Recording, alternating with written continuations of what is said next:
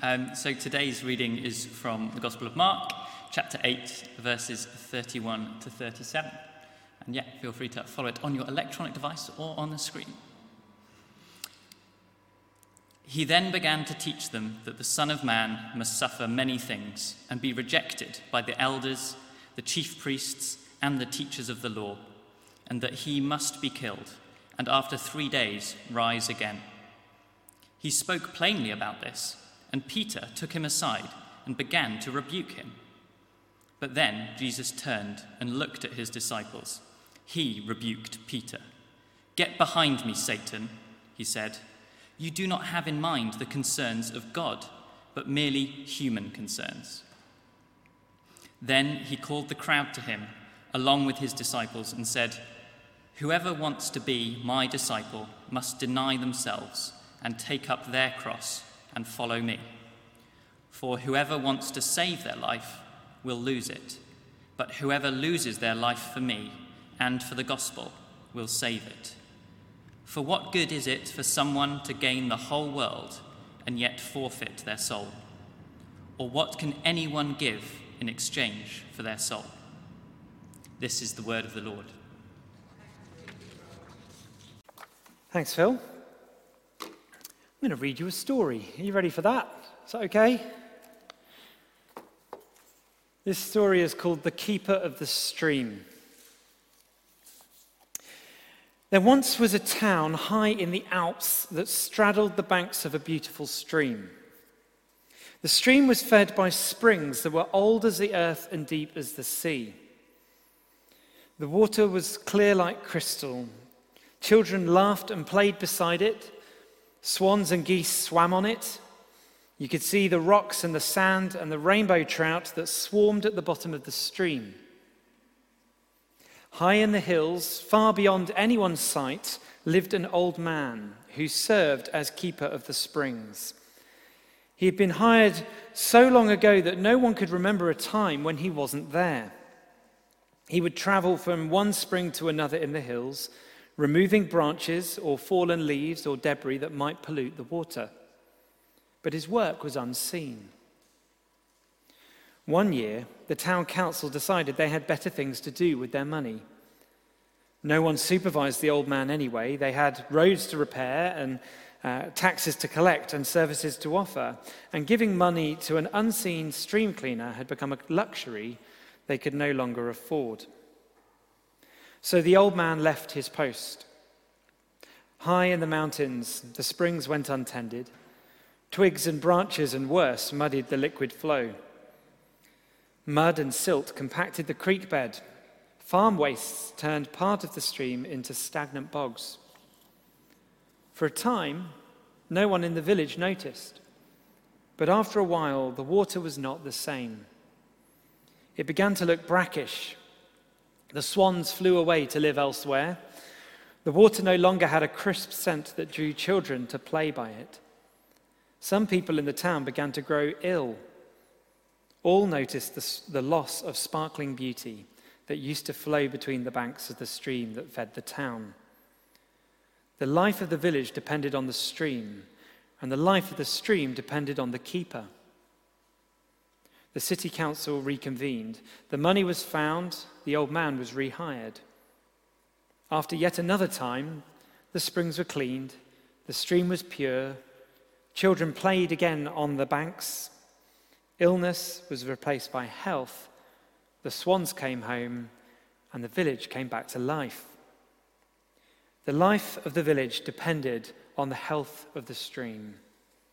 The stream is your soul, and you are the keeper. Let's pray.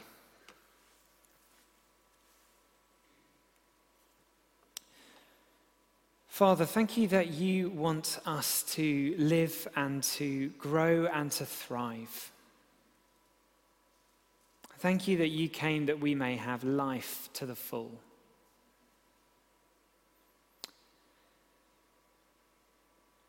We pray now that as we look at your word, as we look at this idea of our soul, Lord, would you come and reveal to us the truth about ourselves and the truth about you. In Jesus' name, amen. Well, welcome to a new series, a new term, a new series, which we're calling Soul Keeping. It's a series that's come out of this book, where I just read that story from, of the same name by John Ortberg, who is a pastor in the United States. And this book is actually one that's become really precious to me over the past few years.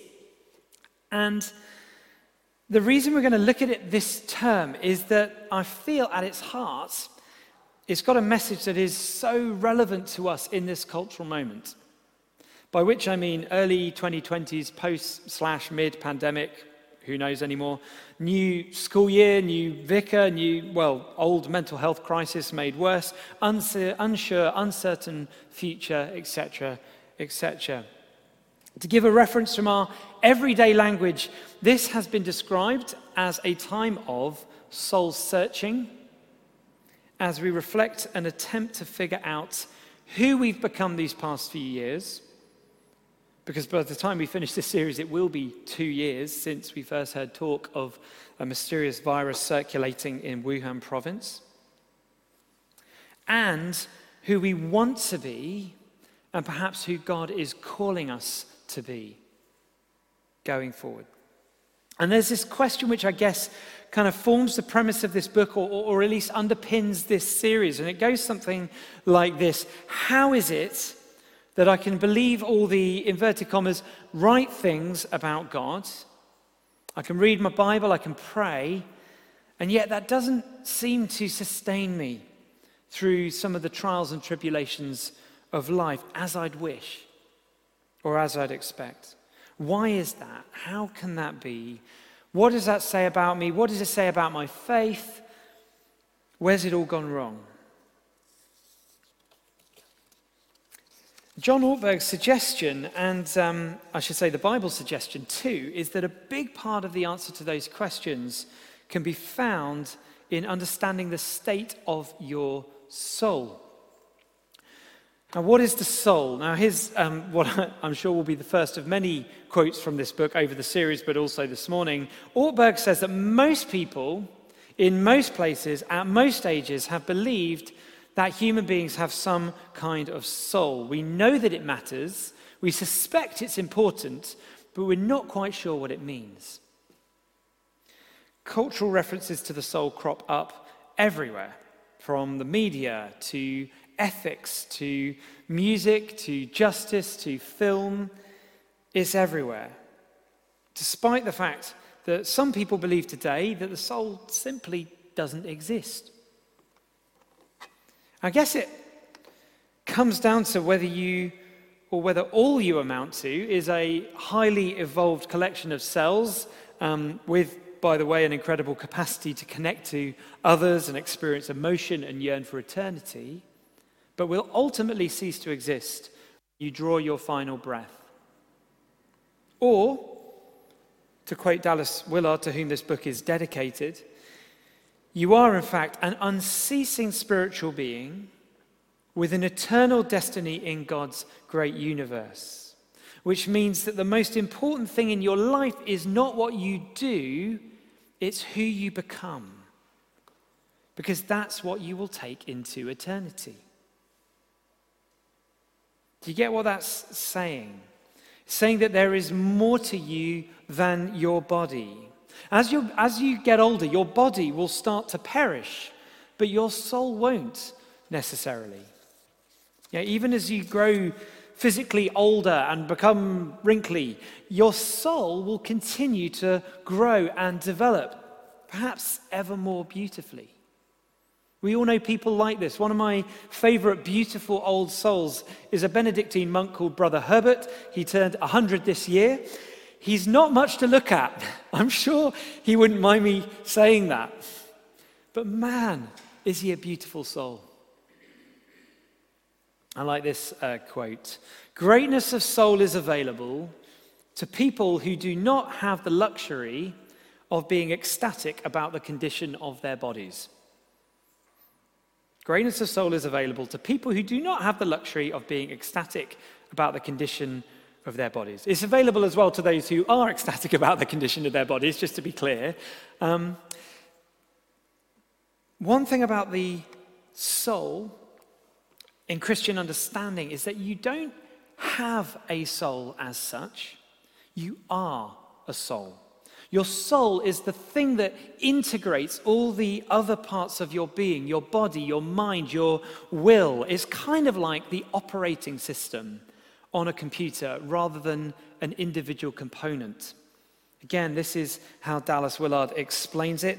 What's running your life at any given moment is your soul. Not external circumstances, not thoughts, not your intentions, not even your feelings, but your soul. The soul is that aspect of your whole being that correlates, integrates, and enlivens everything going on in the various dimensions of the self. The soul is the life center of human beings. So that's what we're looking at, the operating system of our lives.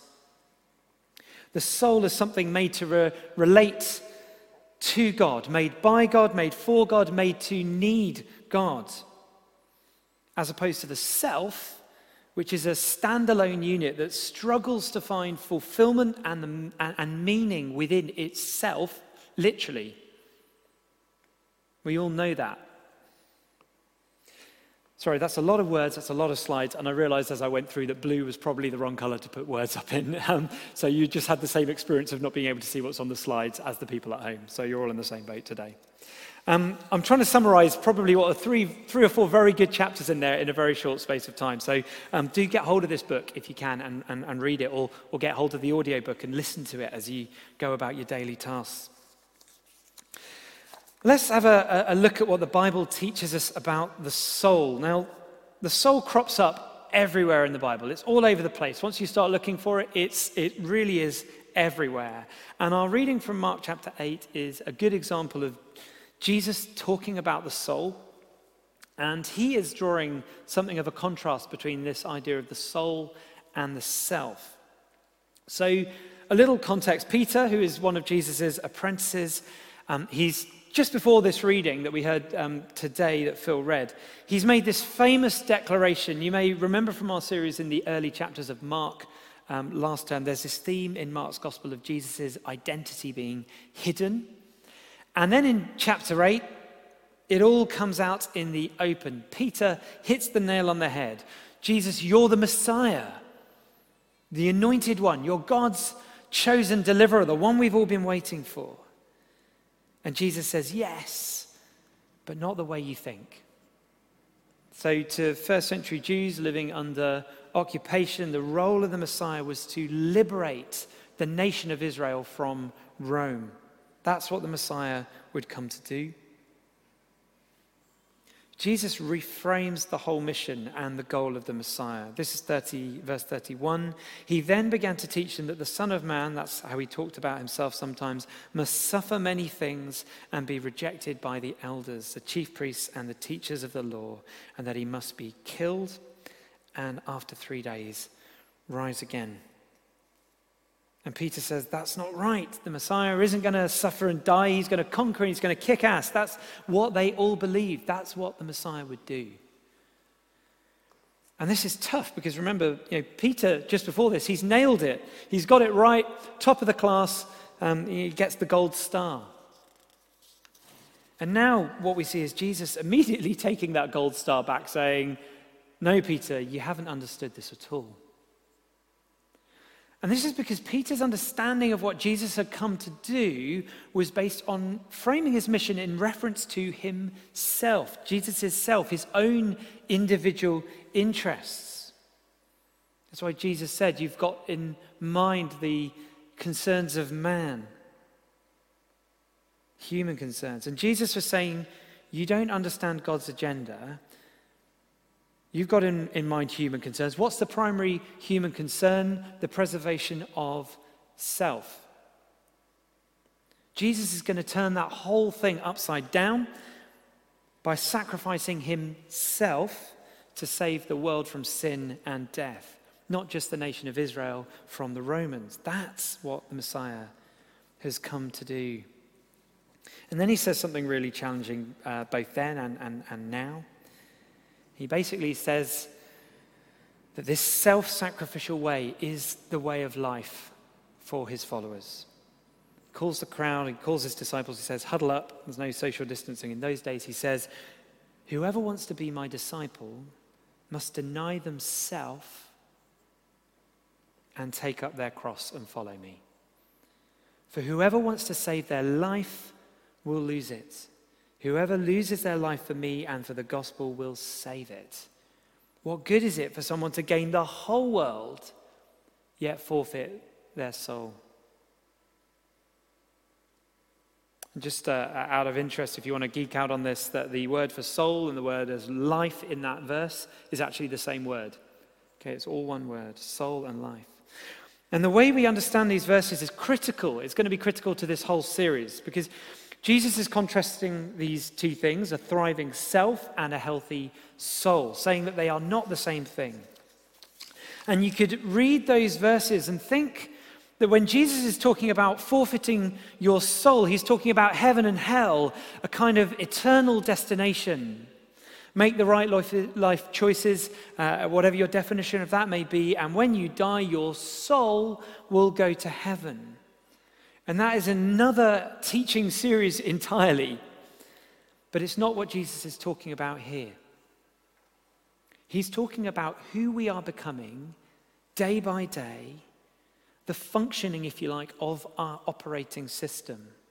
You know, you only really notice the operating system on your computer when it goes wrong, apart from the odd update.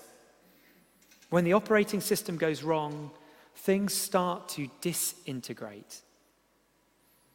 Some operating systems go wrong more often than others. There we go. My youngest son, who will turn 4 fairly shortly, what that means is he's now lived pretty much half his life in a pandemic world. And we can see how he's changed and how he's grown, all under the cloud, I guess, of this life as we've never known it, a kind of disruption over our nation not known since at least World War II. But all through this, he's been becoming someone. It's easy to see that with him. He's a lot bigger than he was. He can do things that he couldn't do 2 years ago. But that's much harder to see in an adult, but it's just as true. Our character, our development has not been put on hold along with all these other things over the last 2 years. We've continued to grow and develop as people, as souls. And so, says John Ortberg, this is what it means to lose your soul, to forfeit your soul. It's not a cosmic threat, it's a clinical diagnosis. It's not I could end up there, it is I could become that. A forfeited soul, a lost soul, is not a destination, it's a condition. And Jesus talked about this, I guess, in the parable of the sower. If you don't know that story, you can go and Google it sometime. We're not going to read it now. But where Jesus describes in that parable various soil conditions. Remember, it's an agrarian society that Jesus was talking into here. And he was talking about the difference that the condition of the soil makes to how the seed can take root and grow and bear fruit. And one interpretation of that is that Jesus was talking about the condition of our souls and how that affects our ability to take in his word, his teaching, his life, and to bear fruit. And the reason that this is so important, why this series is so important, I think, is that in order to live healthy lives as disciples of Jesus, we have to attend to our souls. If you ignore your soul, it won't go away. It will go wrong.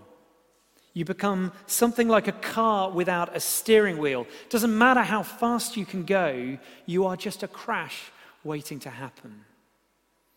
The Roadrunner references because my boys got massively into Roadrunner the last summer, somewhere out of nowhere. The joy of Netflix. Probably should say that. Netflix is good for some things, right? Okay, I'll stop. The truth is, many of us know this, either in small part or by and large. In a sense, all of us who have lived through these few years know something of this. Last quote for now, John Ortberg says this: "Sooner or later, your world will fall apart." He wrote this before the pandemic. "Sooner or later, your world will fall apart. What will matter then is the soul you have constructed." Say that again. "Sooner or later, your world will fall apart. What will matter then is the soul you have constructed." Two brief observations and then a final story to end with. First, I think many of us have learned an awful lot about ourselves over these past few years. We've learned about ourselves as parents, we've learned about ourselves as partners, we've learned about ourselves as people working from home or working under stresses and dangers we never thought we would experience in the workplace. We've learned about ourselves in grief, in pain, in fear, in uncertainty, in extreme isolation for some of us, or as people trapped in the same place with the same people week after week after week. I think the whole thing has been a massive reality check. I know it has for me. It's shone a light on the state of our souls. And for many of us, in that we've discovered things about ourselves that we've not liked, that we're not comfortable with. That's the first observation. The second is this: the amazing, wonderful, ridiculously incredible news, in fact, the gospel of Jesus, the good news, says this: damaged souls, broken souls, lost souls do not repel Jesus. They attract him. And he knows how to help. He is in the business of mending and healing and recovering souls. He wants to partner with us in the care of our souls if we're prepared to let him and to invite him. This is Dane Ortland talking about Jesus' heart for you. Whatever is crumbling all around you in your life, wherever you feel stuck, this remains undeflectable. His heart for you, the real you, is gentle and lowly. So go to him. That place in your life where you feel most defeated, he is there.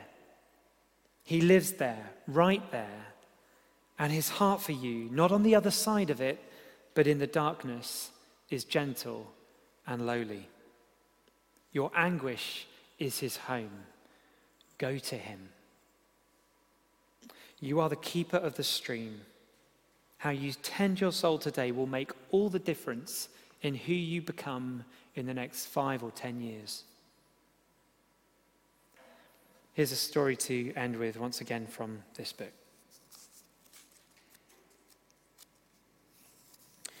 Horatio Spafford invested most of what he had in real estate. He lived in Chicago and lost everything in the Great Chicago Fire of 1871. It destroyed his home. They had no insurance. He lost most of his money. In 1873, he put his wife and their 4 daughters, their son having died of scarlet fever in 1870, on a ship heading to England, as he stayed behind to re-stimulate his business. A few days after the ship departed, he received a telegram from his wife. Saved, alone, what shall I do? There had been a shipwreck. All 4 of their daughters perished. Horatio quickly boarded another ship to England, and as it passed over the very same place in the ocean where his daughters had drowned, he wrote the words to this famous hymn. When peace like a river attendeth my way, when sorrows like sea billows roll, whatever my lot, thou hast taught me to say, it is well with my soul. Sooner or later, your world will fall apart. What will matter then is the soul you have constructed. So can I invite you all to come on a journey this term, to be brave, to really be ready to kind of dig deep into who we are, and for us to learn how to become, under the guidance of Jesus, keepers of the stream. The stream is your soul. You are the keeper. So let's pray.